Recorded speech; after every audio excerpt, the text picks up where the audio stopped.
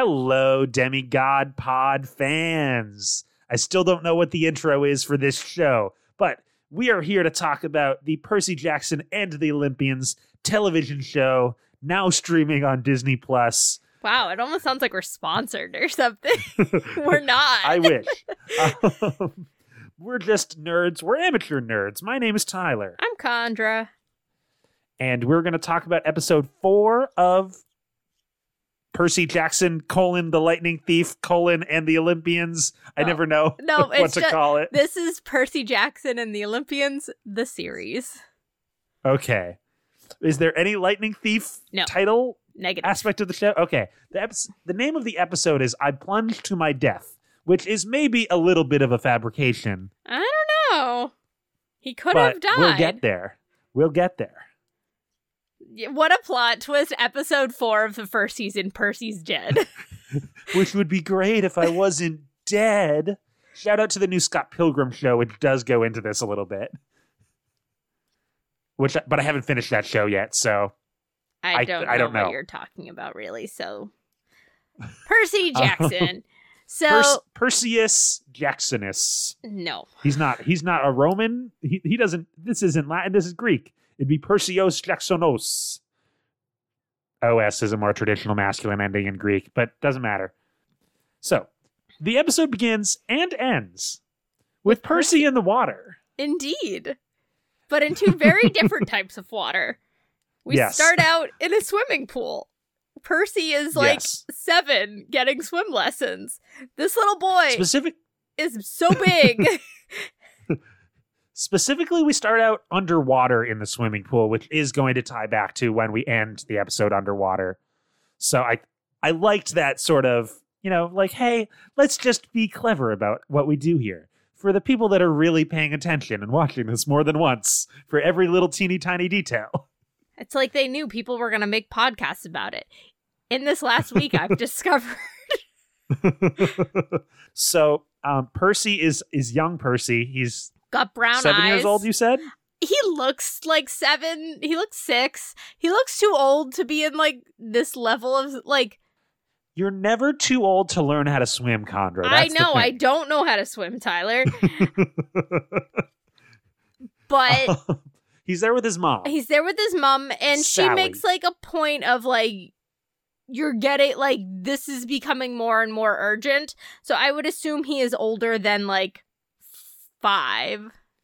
Well, she says to him, we paid for this lesson. You're going to learn how to swim today. I love that for her. Because to be fair, that's a big deal for her to be paying for swim lessons. At this point in her raising of Percy, she's probably still a single mother.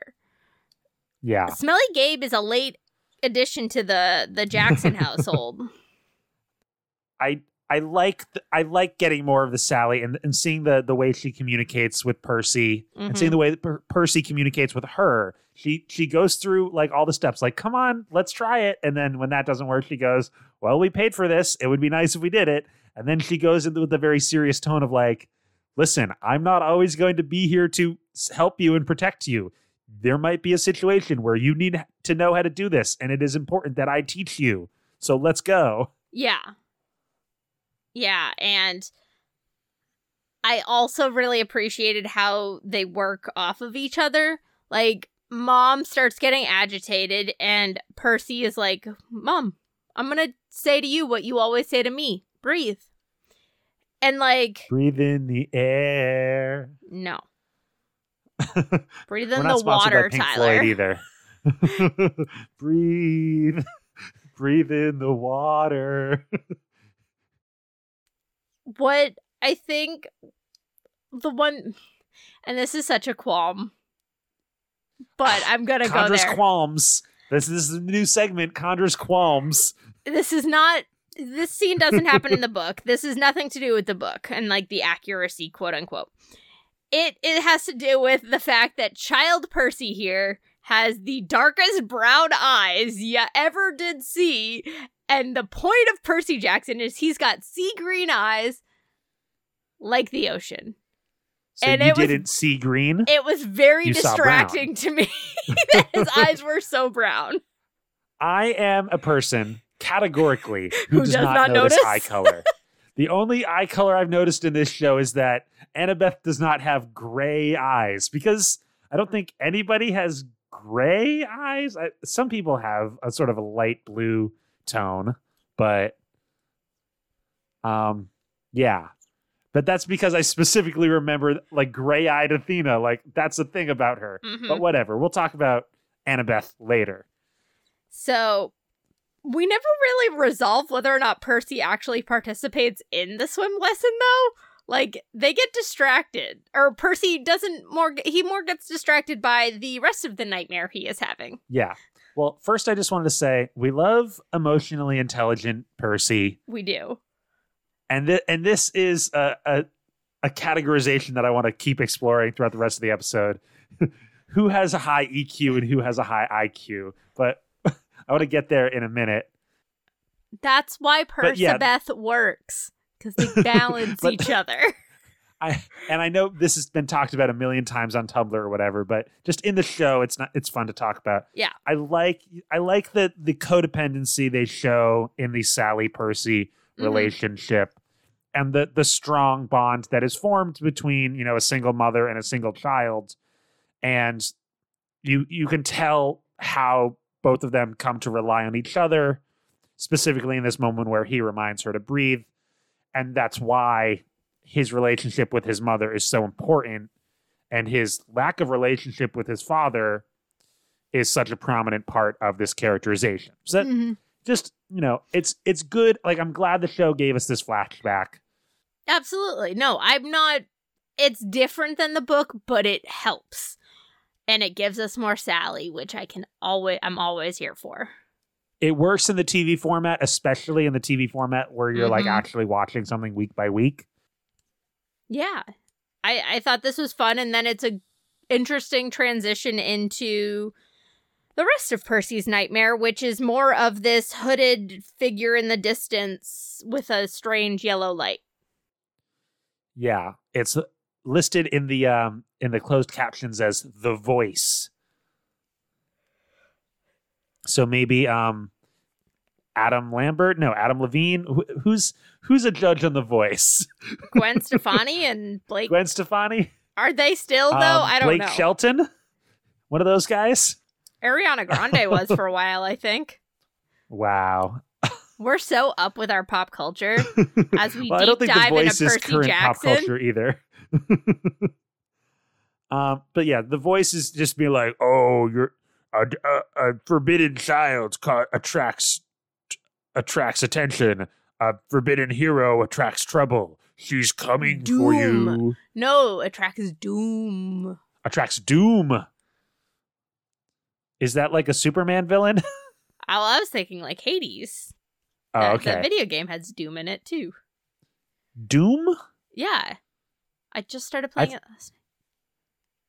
There's definitely Doom. I've played maybe 300 or 400 hours of Hades. Doom is the Ares effect. Yeah. Okay, yes. I know what you're talking about. I was like, I swear. I'm not. Yeah, we're talking about the video game Hades, which is also by Greek mythology. One of the power-ups you can get is a Doom effect, which causes your enemies to lose health after a second.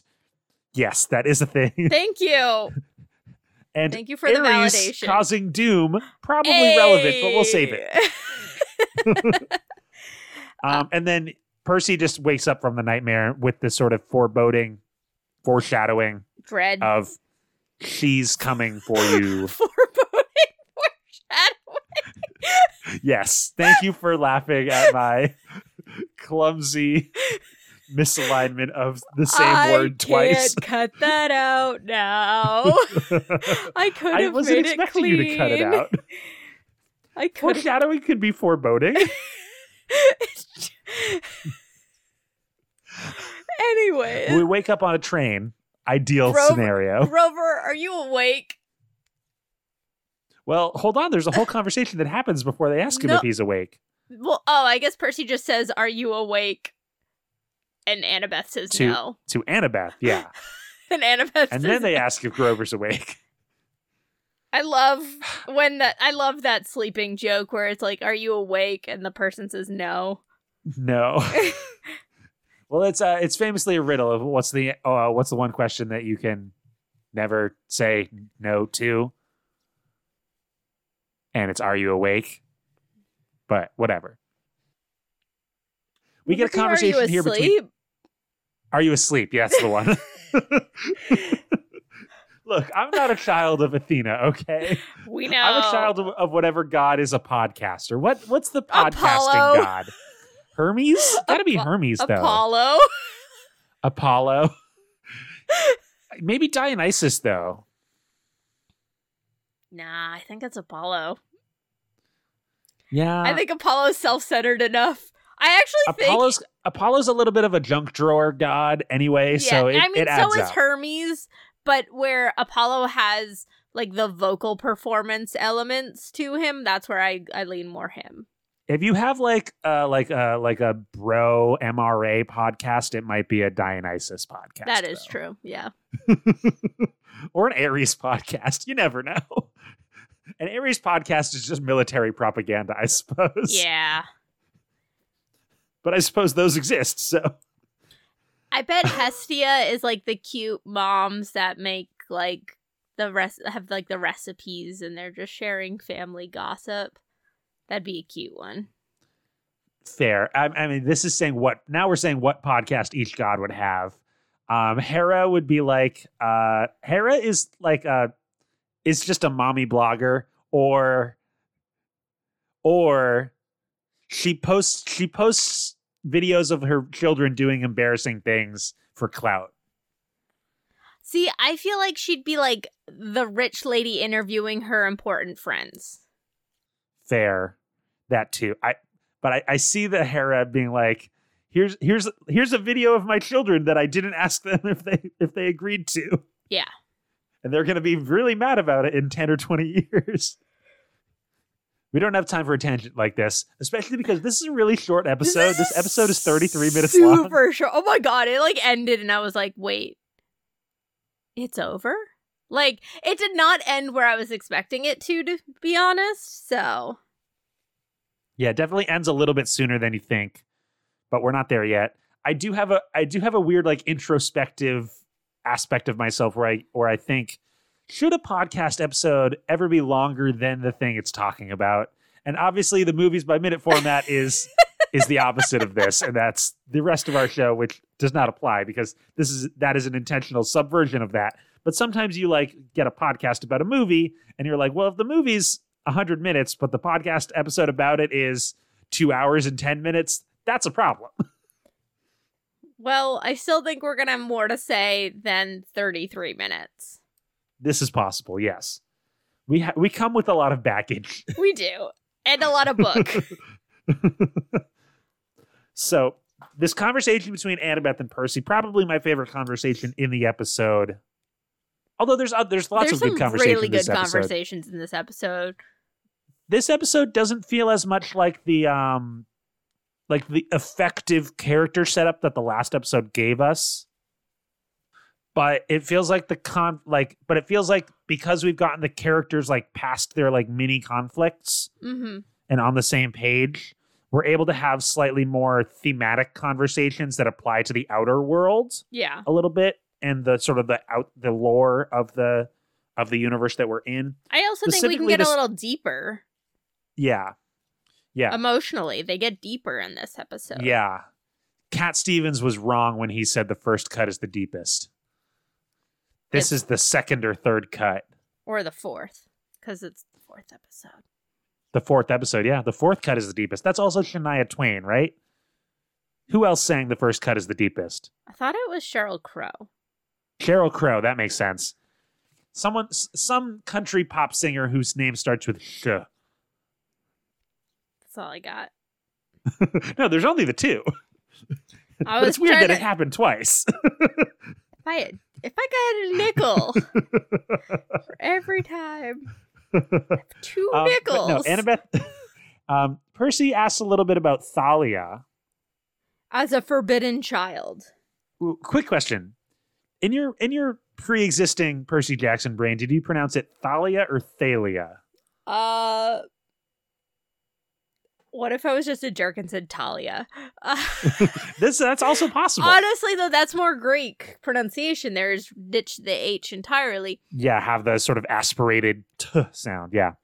I think I probably said Thalia because I like the long A. Like, yeah. The accent that we've raised with leans towards a longer A typically. Yeah, that's totally fair. But in the show, they say Thalia, right? Yeah. As in, the ice is getting warmer. It's thawing. And so Annabeth gives a breakdown of how she had to sort of earn the respect from Thalia, even though like Luke automatically was on her side, but Thalia was kind of hardened, and it took a while for her to warm up to Annabeth. And Percy very much realizes, like, oh, that's what you're doing to me then. Yeah.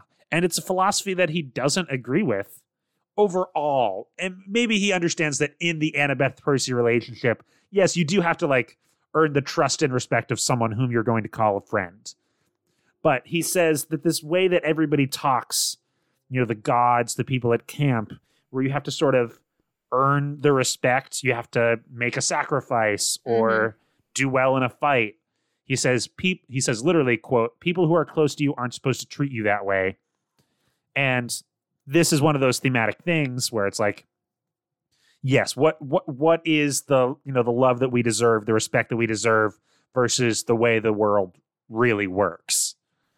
And I think that's a power to Sally in some ways, that she was able to shield Percy so much from everything else. Is like, yeah, you flunked out of a school. Let's find you another one. Like, yeah, you think differently. That's okay. Like, he had someone fighting in his corner the entire time. And now that he doesn't, he's trying to rectify how he understands the world, how the world understands him. And they butt heads quite significantly, but he's still trying to find a compromise. I think Percy sees the way the world could be in spite of the way that it is. Oh, no. Oh, no. That's Hades Town, folks. My other favorite thing. My two favorite things are Hades Town and Hades. And I don't even love the Hades Persephone story that much. Anyway. We're going to get Hades and Persephone eventually in this show, though. Oh, yeah. So we'll see how they do. Yeah, we'll see how they do. I'm actually very excited for Hades. I really like Hades in this universe. I think it's really interesting the way the Percy Jackson universe books and show talk about the gods in relationship to the demigods and the humans, the mortals, because, I mean, a lot of what I think about, you know, the existence of Greek mythology and the Greek gods is sort of the more human side of things, where it's like, well, the Greeks, the actual Greek historical people, prayed and made sacrifices to the gods that felt relevant to them. If you were a farmer, you were going to pray to the gods that helped you become a more successful farmer. If you were a hunter, you were going to pray to the gods that made you a more successful hunter. You were going to pray to your local gods and your sort of family ancestors and your family gods. And from a practical standpoint, that sort of had this cause and effect, post hoc ergo propter hoc type situation where it's like, oh, I didn't pray hard enough to the gods. That's why we had a bad harvest this year. And I see how, like, Rick Riordan even sort of found this train of characterization where it's like, oh, the gods make you earn their respect, because if you don't give them the right sacrifices, they're not going to support you. But I find it a little hard to justify this with the world that we have set up with the demigods. It's like, there's like so many demigods. It feels a little tough to reconcile. And even then, I understand then, like, there's a lot of demigods. You're not going to be able to pay attention to all of them at the same time. That also makes a lot of sense. So that's a counter argument to what I'm saying. I guess what I'm trying to say is, like, why do Percy and Annabeth expect their parents, the gods, to give them anything? Like, the gods are all powerful. You're not supposed to want anything from them. See, that's the thing, though. I guess I don't think Annabeth does expect, like, she's resigned to, yes, her mom gave her a hat, and that's the only help she'll ever expect from her mother. Percy is resentful for the lack of attention because Percy isn't in the thought process of the rest of the Greek world, the mythological world, where he doesn't, he thinks it's more Jesus-like, I guess. Like, I think I talked myself into an answer a little bit in the sense that, like, that is the inherent drama of the Percy Jackson series, is like demigods are people, and as a person, like, your parent, like Percy says, is supposed to treat you a certain way. Just because they're a god doesn't mean that they get to treat you like you're nothing, because you're not nothing. Even though you're immortal and they're immortal, you're still their kid, and that matters. And that is very much something we see throughout the entire series of Percy Jackson, all 15 books, if you want to throw the Trials of Apollo in. And I haven't read the newest one yet, but I'm sure that theme is in there as well. Like, that is part of, like, Percy gets a big offer at the end of the books, and, like, he declines it, and I think it proves the power of his understanding and getting the upbringing he got with Sally versus someone like Annabeth, who had been wrapped up in the Greek world for much, much longer. Yeah, I think you're totally right. I think the thing I'm reacting to is the, like, oh, we got to, like, make sacrifices to our parents. Like, yeah, you make sacrifices to the gods. Like, culturally, that's what you do. That's what everyone does in this culture. That's not a weird one. But I think if Percy grew up without, I mean, he made a joke about capital G God.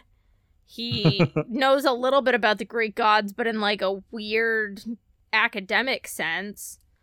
Like, none of it feels real to him. So for someone to, like, for him to imagine someone to put faith in something of a higher power, I think it's probably a little confusing to him, especially as a 12-year-old. The interesting thing about Greek mythology, and it pops up a little bit in, like, Old Testament Christianity too, is, like, the gods are perfect. They are all powerful. They are the masters of every domain. Yet they also have human characteristics in the sense that they have emotions. They are fickle. They are able to be deceived. They are fallible in these several ways. And the existence of Greek mythology in terms of, like, the stories that we tell is sort of an exploration of why the world is the way that it is. Like, if things are supposed to be this way, yet they're not. If something is supposed to be perfect, yet it has flaws, then how do we live in an imperfect world? And again, there's things in Christianity and in every culture that are about that. It's always so interesting in Greek mythology because you get the character, like, they have personalities, the gods. Yeah, so, and they're much more human than even the Roman versions of them. Like, the Greek gods are raw in a way you don't see in Roman or Egyptian, or I mean Gilgamesh. Well, I would say in Egyptian mythology you do see Ra, but that's different. Boo.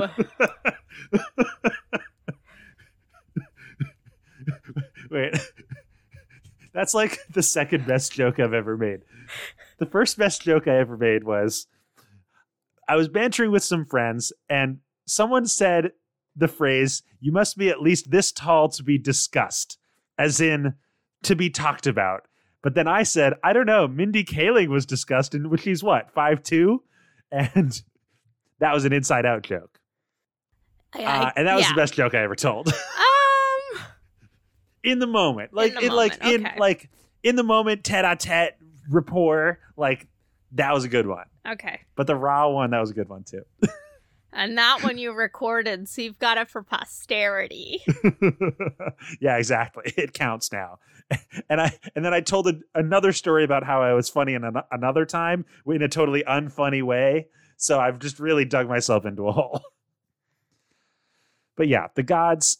Sorry, you're totally right that there's something primordial about the Greek gods. Like they are somehow a glimpse into the soul of humanity in a very interesting way, in maybe like a Eurocentric white supremacist way. Absolutely. But, yes. But still, they have jealousy and rage and care and blind faith in each other in ways that feel more human than most of the other gods. And I mean, there's been lots of studies on why Greek mythology has persisted, one of them being colonialism. But part of it, too, is this humanity. I mean, I think Percy repeatedly using the phrase, or the word humanity in reference to the gods is appropriate, because they are incredibly human in ways they don't like to acknowledge. I think another interesting thing that I was thinking about is like demigods in other Greek mythology, people like Perseus or Achilles or Heracles or, Jason or the other class. Jason might be all human. I don't remember. But the other demigods that we read about, they're not necessarily defined by who their parent is. Mostly because it's usually Zeus. That man. And that's sort of like a catch-all. But the idea of like demigods having specific relationship with their parents, that's not something that's in like the original Greek myths. It's something new that Rick Riordan added here, which again is what the story is about. So I'm not giving it flack at all. It's just an interesting point of comparison. Like if we want to compare it to the source material, there is no basis of comparison, really. Well, so it's funny that you say that, because we do have godly offspring. We've already met one of them. We've met Dionysus, but he's later deified. Or you have Hermes or Apollo and Artemis, that they're chosen to be deified, versus these other gods, or these other demigods like Perseus and Jason, who live out normal lives. And someone like Achilles, who kind of is deified in a way that isn't seen or is seen in the gods as well. It's this really interesting thing of who's considered a god, who's not a god, and is there power still for a hero that is not deified but is still remembered and held to such a high regard as a god. Like, people are praying to Jason just as much as they're praying to Poseidon sometimes for safe travel, even though Jason is never deified.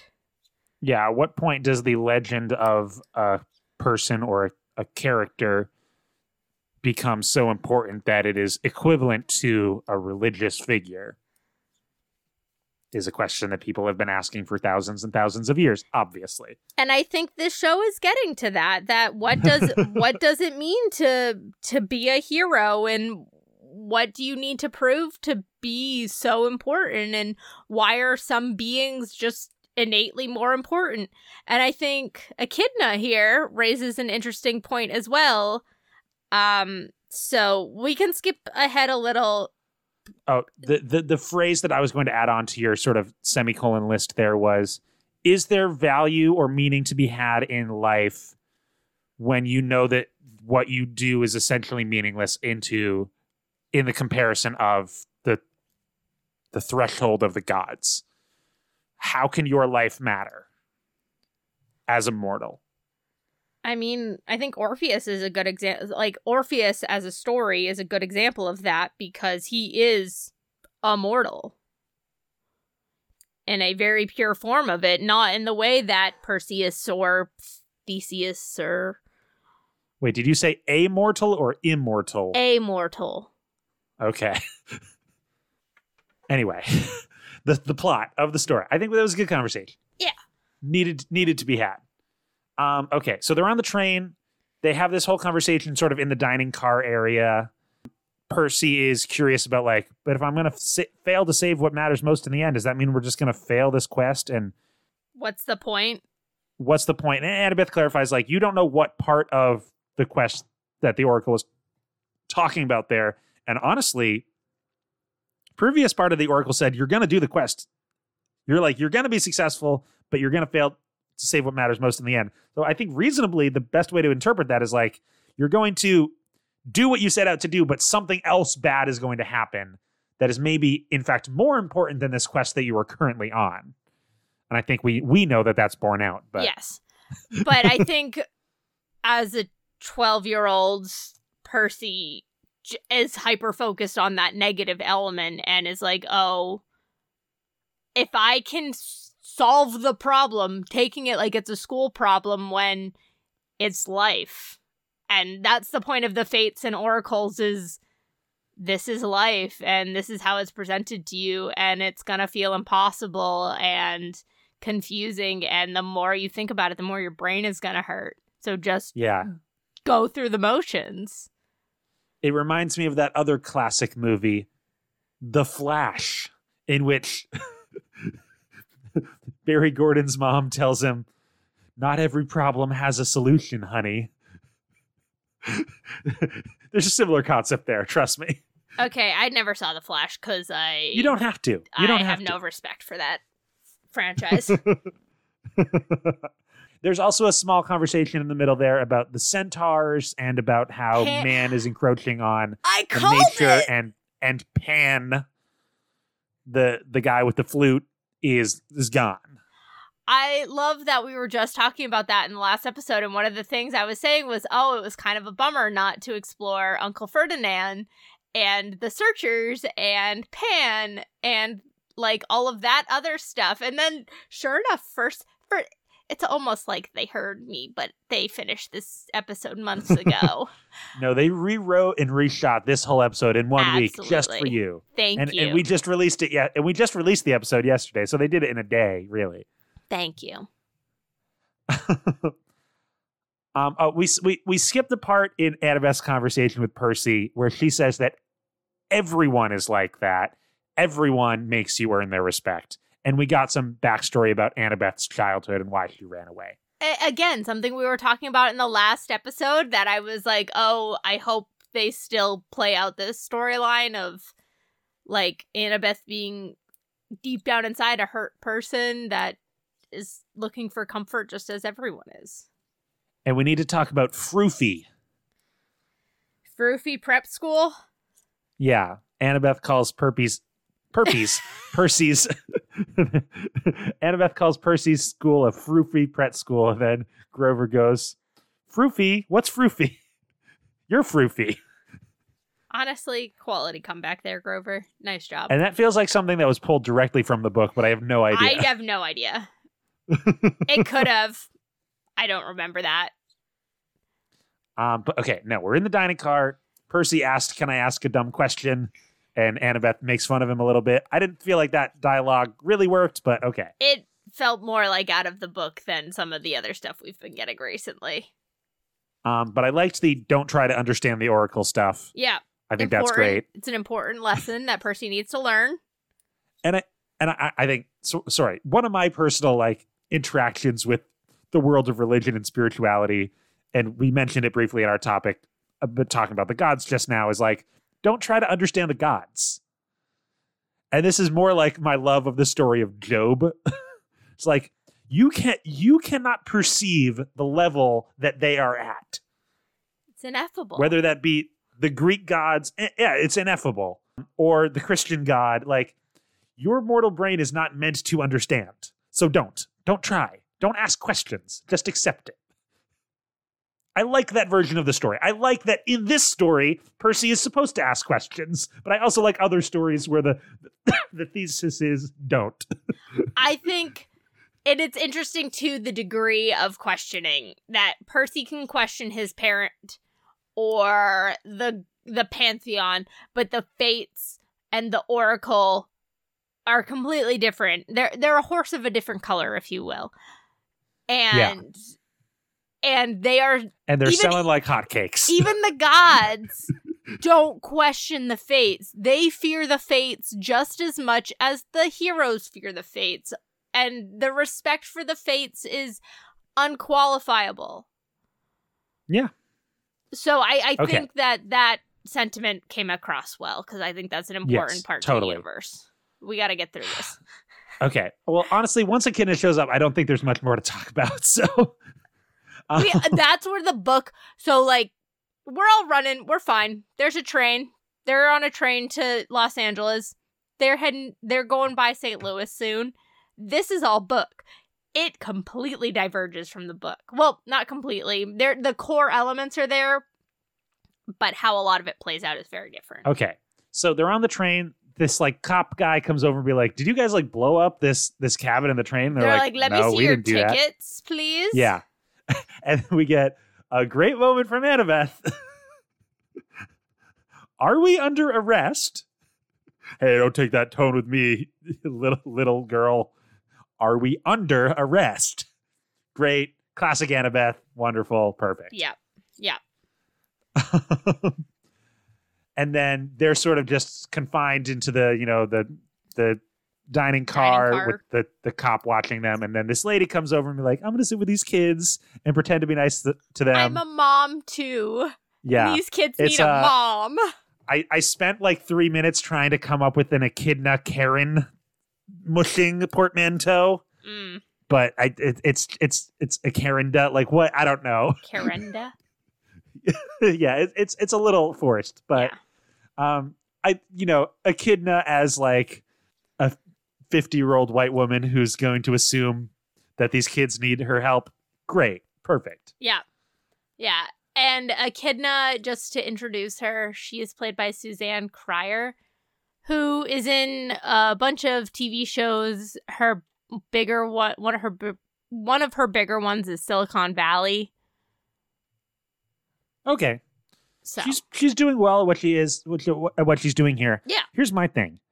I know Greek mythology as much as any person does. Not the most of any person. Hi. But more than most. Yes. Like most things in my life. I know more than the average person, but not enough to be an expert. Yep. Echidna's the mother of monsters. Why? I don't know anything about this character. Yes. So Echidna is a child of Oranos and Gaia, who is this snaky lady who has like she's able to feed all of her children throughout her body. So she's got like, all right, this is actually starting to ring a bell, and I feel like they go more into it in the book. Yes. So she bears all of these children. They usually produce from her, like from her skin. They'll come out formed or partially formed, and then they'll grow, and she'll feed them to nurture, and they'll be raised into the many monsters. This universe plays with monsters in some very interesting ways, because yes, Echidna is the mother of monsters and like does bear them.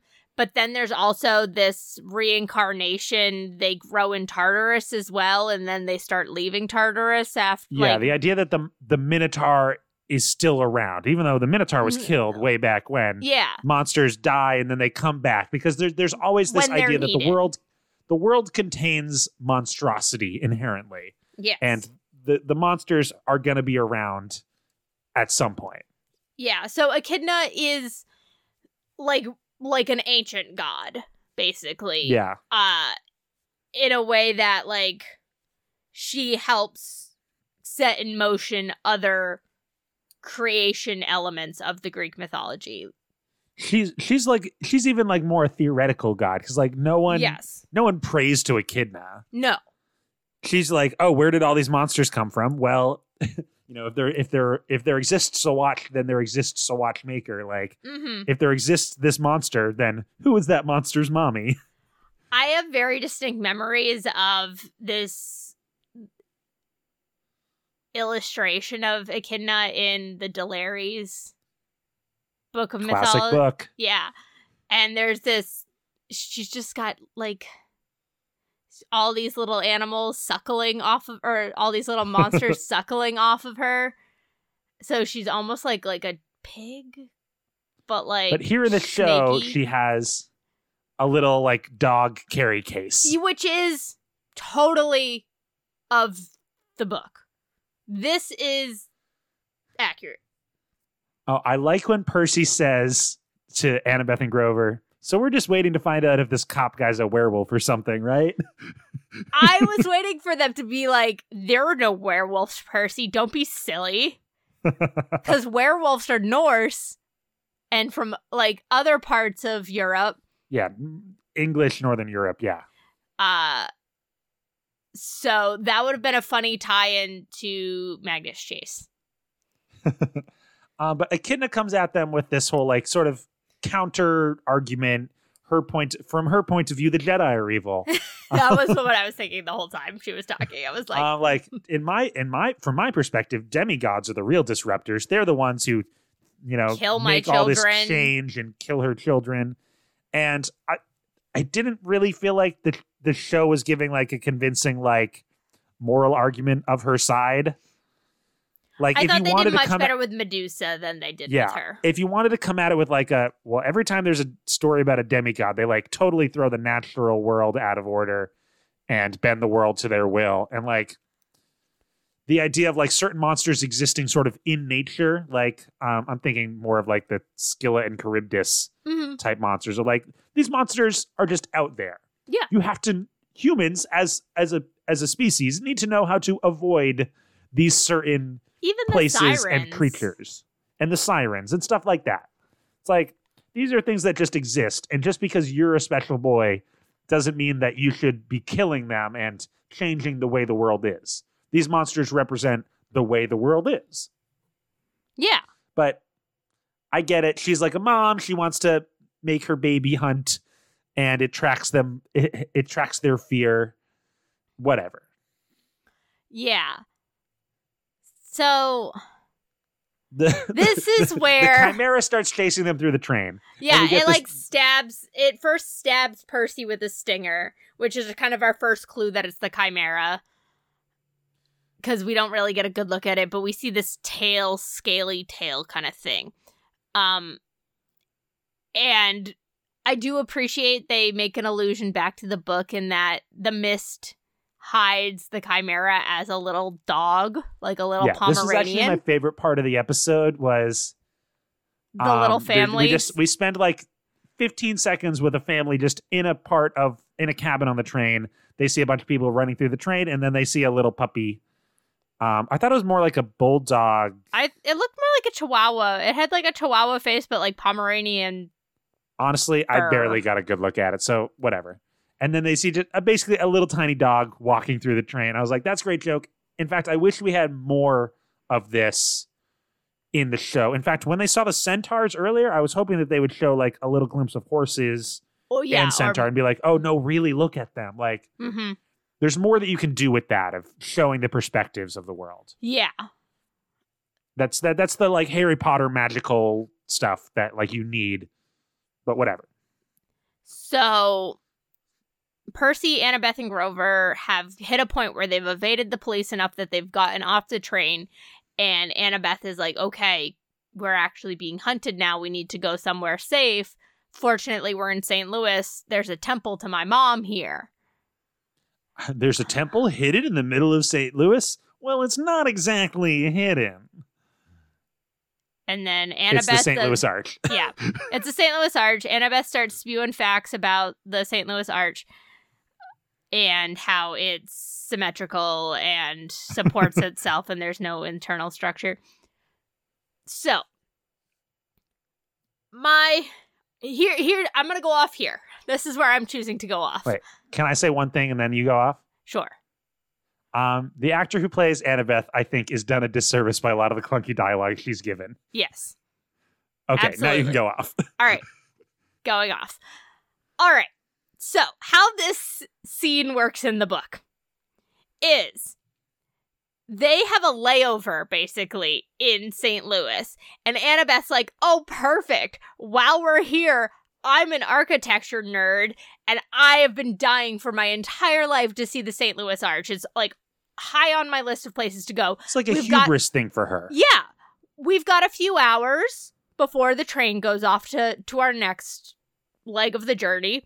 Let's go say the St. Louis Arch. And they, like, sneak in with a class, and they, like, get upstairs. And all the time, they're like, something doesn't feel right. There's this looming figure, kind of like Electo in the gas station, to be fair, where it's this, like, okay, there's something's not entirely right here, but it's not something happening here. In the same way, like, feats of architectural wonder are dedicated to Athena because of her wisdom and, like, her ties to Daedalus, that it's attributed to Athena, but it's not a temple. It's not a sacred place. It's just a place that Annabeth, as a nerd, is very invested in. She's interested in it because she thinks she's going to be the next great architect. She's going to be Daedalus. She has all of this innate ability, and she wants to use it for good, so she wants to see the world, but she hasn't been able to because she's been stuck at camp. And this is where, like, her childlike selfishness comes out, is like, oh, she's still just a 12-year-old that is really into buildings and, like, wants to have a good time. And they get up to go on the lift, and it's the last lift of the day, and there's one other lady in their tram with them, and it's this large lady with a little person, a little dog. And as they're going up the tram, she starts looking weird and something's starting to happen. And that's when they realize it's Echidna and the Chimera. I also realized, for people that maybe don't know, the Chimera is a hybrid animal or a hybrid monster. Yeah, it's lion, goat, and snake. Lion, goat, and snake. Which with the wings. snake does not necessarily come out in this iteration. It often has wings as well. And the stinger is not really... Yeah, that seemed more like the scorpion. Sometimes it's, instead of a snake, it's a scorpion tail. I makes sense.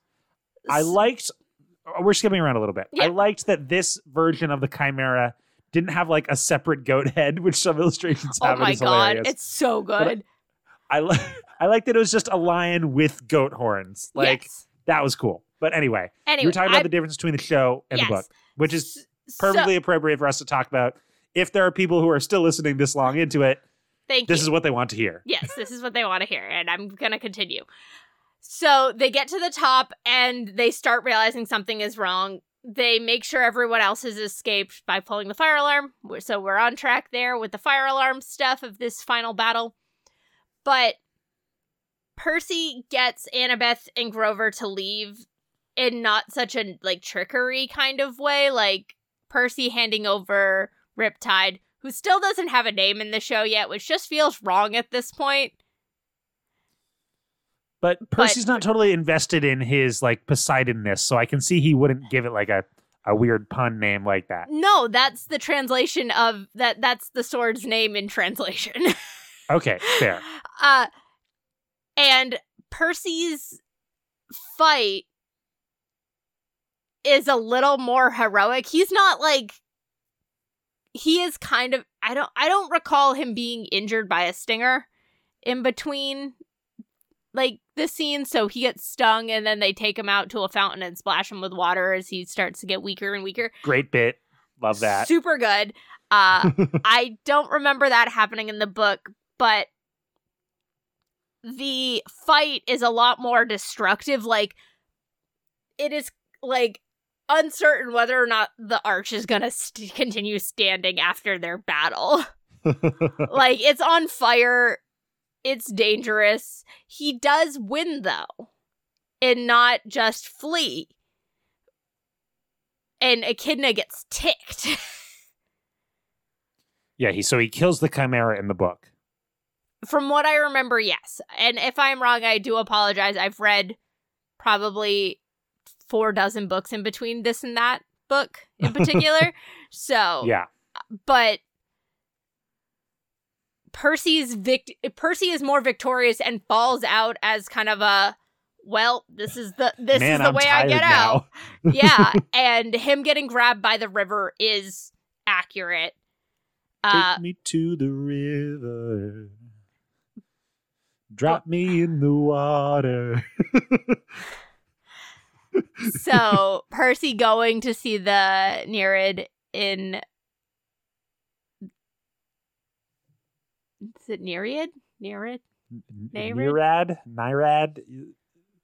It's like a dryad, but for water. It's Naiad. Naiad, I think it is. No, because it's got an R in it. Naiads and dryads are the tree. The closed caption said Naiad. It's Nereid.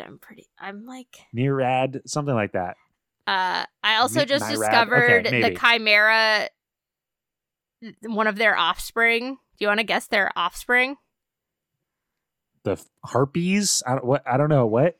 So the Chimera bore the Nemean lion and the Sphinx. Nice. I wish the Chimera told riddles. Its parent is Typhon, in addition to Echidna, which... Like a whirlpool? Typhon, like the Titan.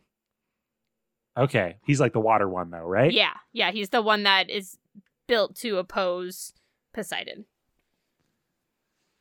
Okay. Sorry, I just discovered them. So there's some inherently big differences between these two that I don't know if it's for better or worse. It kind of decreases the action and makes this such a short episode, but also it doesn't drag out some of the stuff. So I don't know if... The one that you're definitely right about, I'm sorry if you didn't get to the end of the sentence. No, it's fine. The one that you're definitely right about is it feels a little weird, Percy just sort of fleeing the Chimera and like straight up losing this battle.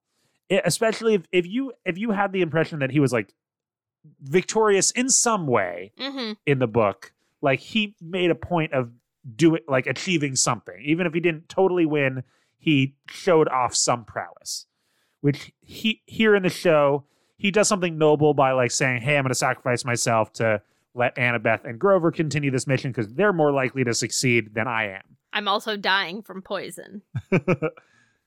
But the other thing that I think you're right about is this changing of it being from Annabeth's sort of like desire to, see this cool architectural thing. Like, maybe the distinction between it being like literally a modern temple of Athena versus like a place where she can connect spiritually with her mother in an intellectual way. Not like, I get how they like clarified that a little bit. Doesn't super matter. But what I do think you're right about is it removes agency from the characters. So when it's just like, oh no, we're like a monster just shows up in the train. It's really an and then moment for the story. I know we got the foreboding foreshadowing earlier about she's coming, and I'm assuming that was talking about Echidna, which was not foreshadowing that we needed, really. Yeah. It's more like a monster's attacking us, so we ran away to the St. Louis Arch. Like, that's a little clunky, and I would have rather seen that the characters choose this destination and it be part of their characterization. So I think you're totally right about that. It's a little bit short of an episode. What we haven't mentioned, just real quick here, is when they're in the sort of the entrance area, like the opening bit of the arch before they go up. When Annabeth's talking about like all the great things that this represents for Athena, Grover brings his anti-colonialist perspective here, where it's like, well, it also stands for other things. And like, I get that it's a nature thing, but I really did feel like it was like an anti-colonialist thing, like more of like a, hey, this arch represents something very different to a different group of people, not just because some animals died. Well, I think that's part of it. Like, the colonialism element is a huge factor in the destruction of Pan. Yeah, because but they seeing like land as property as opposed to land as part of their being. The manifest destiny, like Native American genocide stuff. Like, I felt like that was, I mean, the best way to wink at it, if not like outright discuss it in the show, for Grover to take that stance in that moment. I appreciated. And we missed Percy making a joke about Athena saying, "Be right down, just go into the potty." Yeah. Which was a great accent. bit. Felt very much like a book very joke. Percy, yeah. And then there was a moment where Annabeth got a great eyebrow raise, like glare squint at Percy, being like, "Really, dude?" When she goes, "I know that you think my relationship with my mom is like this," and he goes, "I never said that," and she goes, Yeah. Which is just a good bit. So we get a couple good Annabeth moments in this episode. Yeah, I think there's some good interactions. Percy almost calls Annabeth his friend. And we're starting to see them become a team. Annabeth acknowledges that she was wrong to snap at Grover, although she doesn't say that to Grover, so there's that issue, but...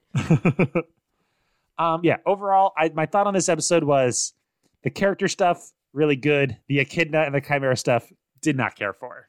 I thought the Chimera looked pretty cool. I liked the design. I wish there would have been like a more of a snake aspect to it. Mm-hmm. You only get a very brief glimpse of its tail, and I was like, I wanted to see like the whole Chimera. Yeah. It breathes some fire, which is an unexpected but common Chimera aspect of the attribute. monster. Yep. It just tears a giant hole at the bottom of the arch. Yep. For Percy to jump out of. I remember there being beef about the book where like Rick Riordan implies that the windows in the St. Louis Arch are bigger than they actually are. Yeah, and maybe that's where I'm getting confused too.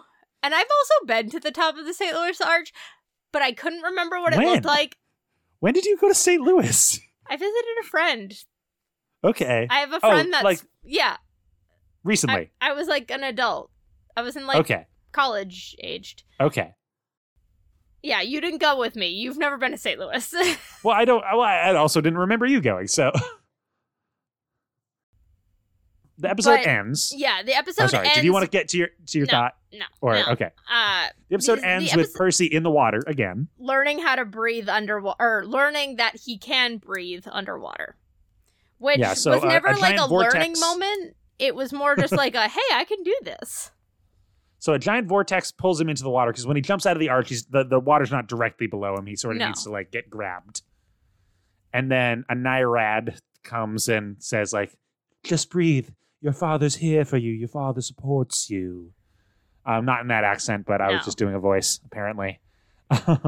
It's so hard for your father not to be here with you. And Percy just sort of has to take his word, the Nyrad's word for that. Which is something that's explored in the book of like Poseidon having affection for Percy in ways that aren't seen well upon by the other gods. But Percy earlier in the episode said, I don't want anything from my father. He chose not to be in my life, and I'm done with him. But he's given him the gift to breathe underwater.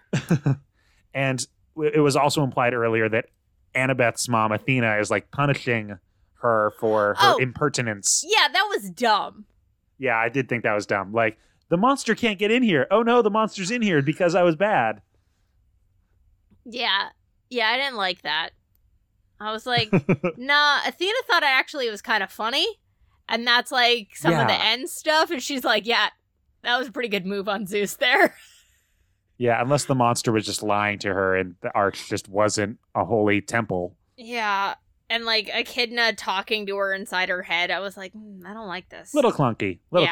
Not the best episode overall. I don't know. No. Where do you have a ranking of episodes? No. I don't definitely not as good as the Medusa stuff in the last episode. Definitely not. No. So, I think the first two episodes were kind of a set. Yeah, makes sense they were released together. Yeah, I mean, yeah, we did one episode about them collectively. And it was the same length as this one. Thanks. Look, like I said, we've got baggage. Well, looking forward to the next episode. This is sort of a segment that we didn't necessarily do last time. We just sort of mentioned that we were going to St. Louis. But I just wanted to say, we get a little, like, next time on Percy Jackson staying at the end of the credits.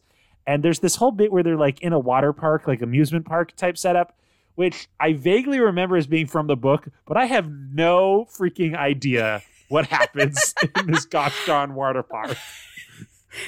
I'm glad they called the episode what they're calling it, which is A God Buys Us Cheeseburgers, because this whole little bit's fun. I have a lot of fun in this bit. I'm looking forward to it. And this is the stuff that the movie missed out on.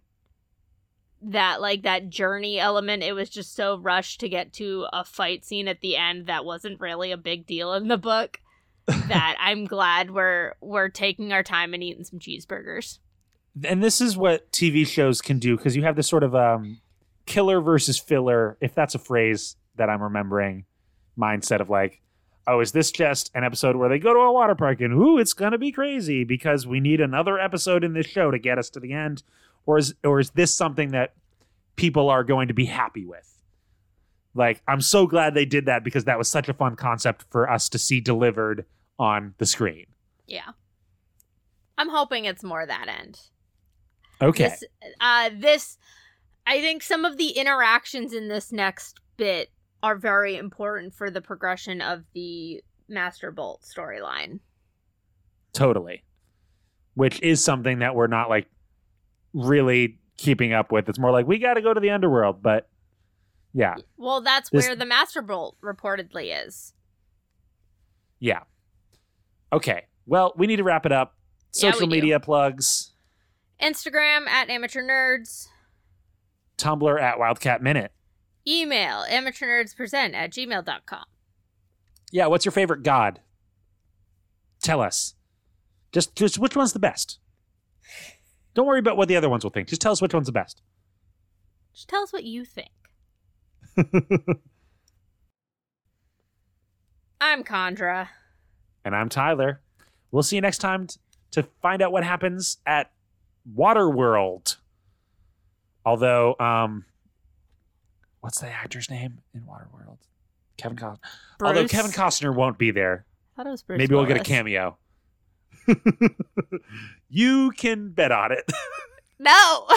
That's not what we say. Goodbye.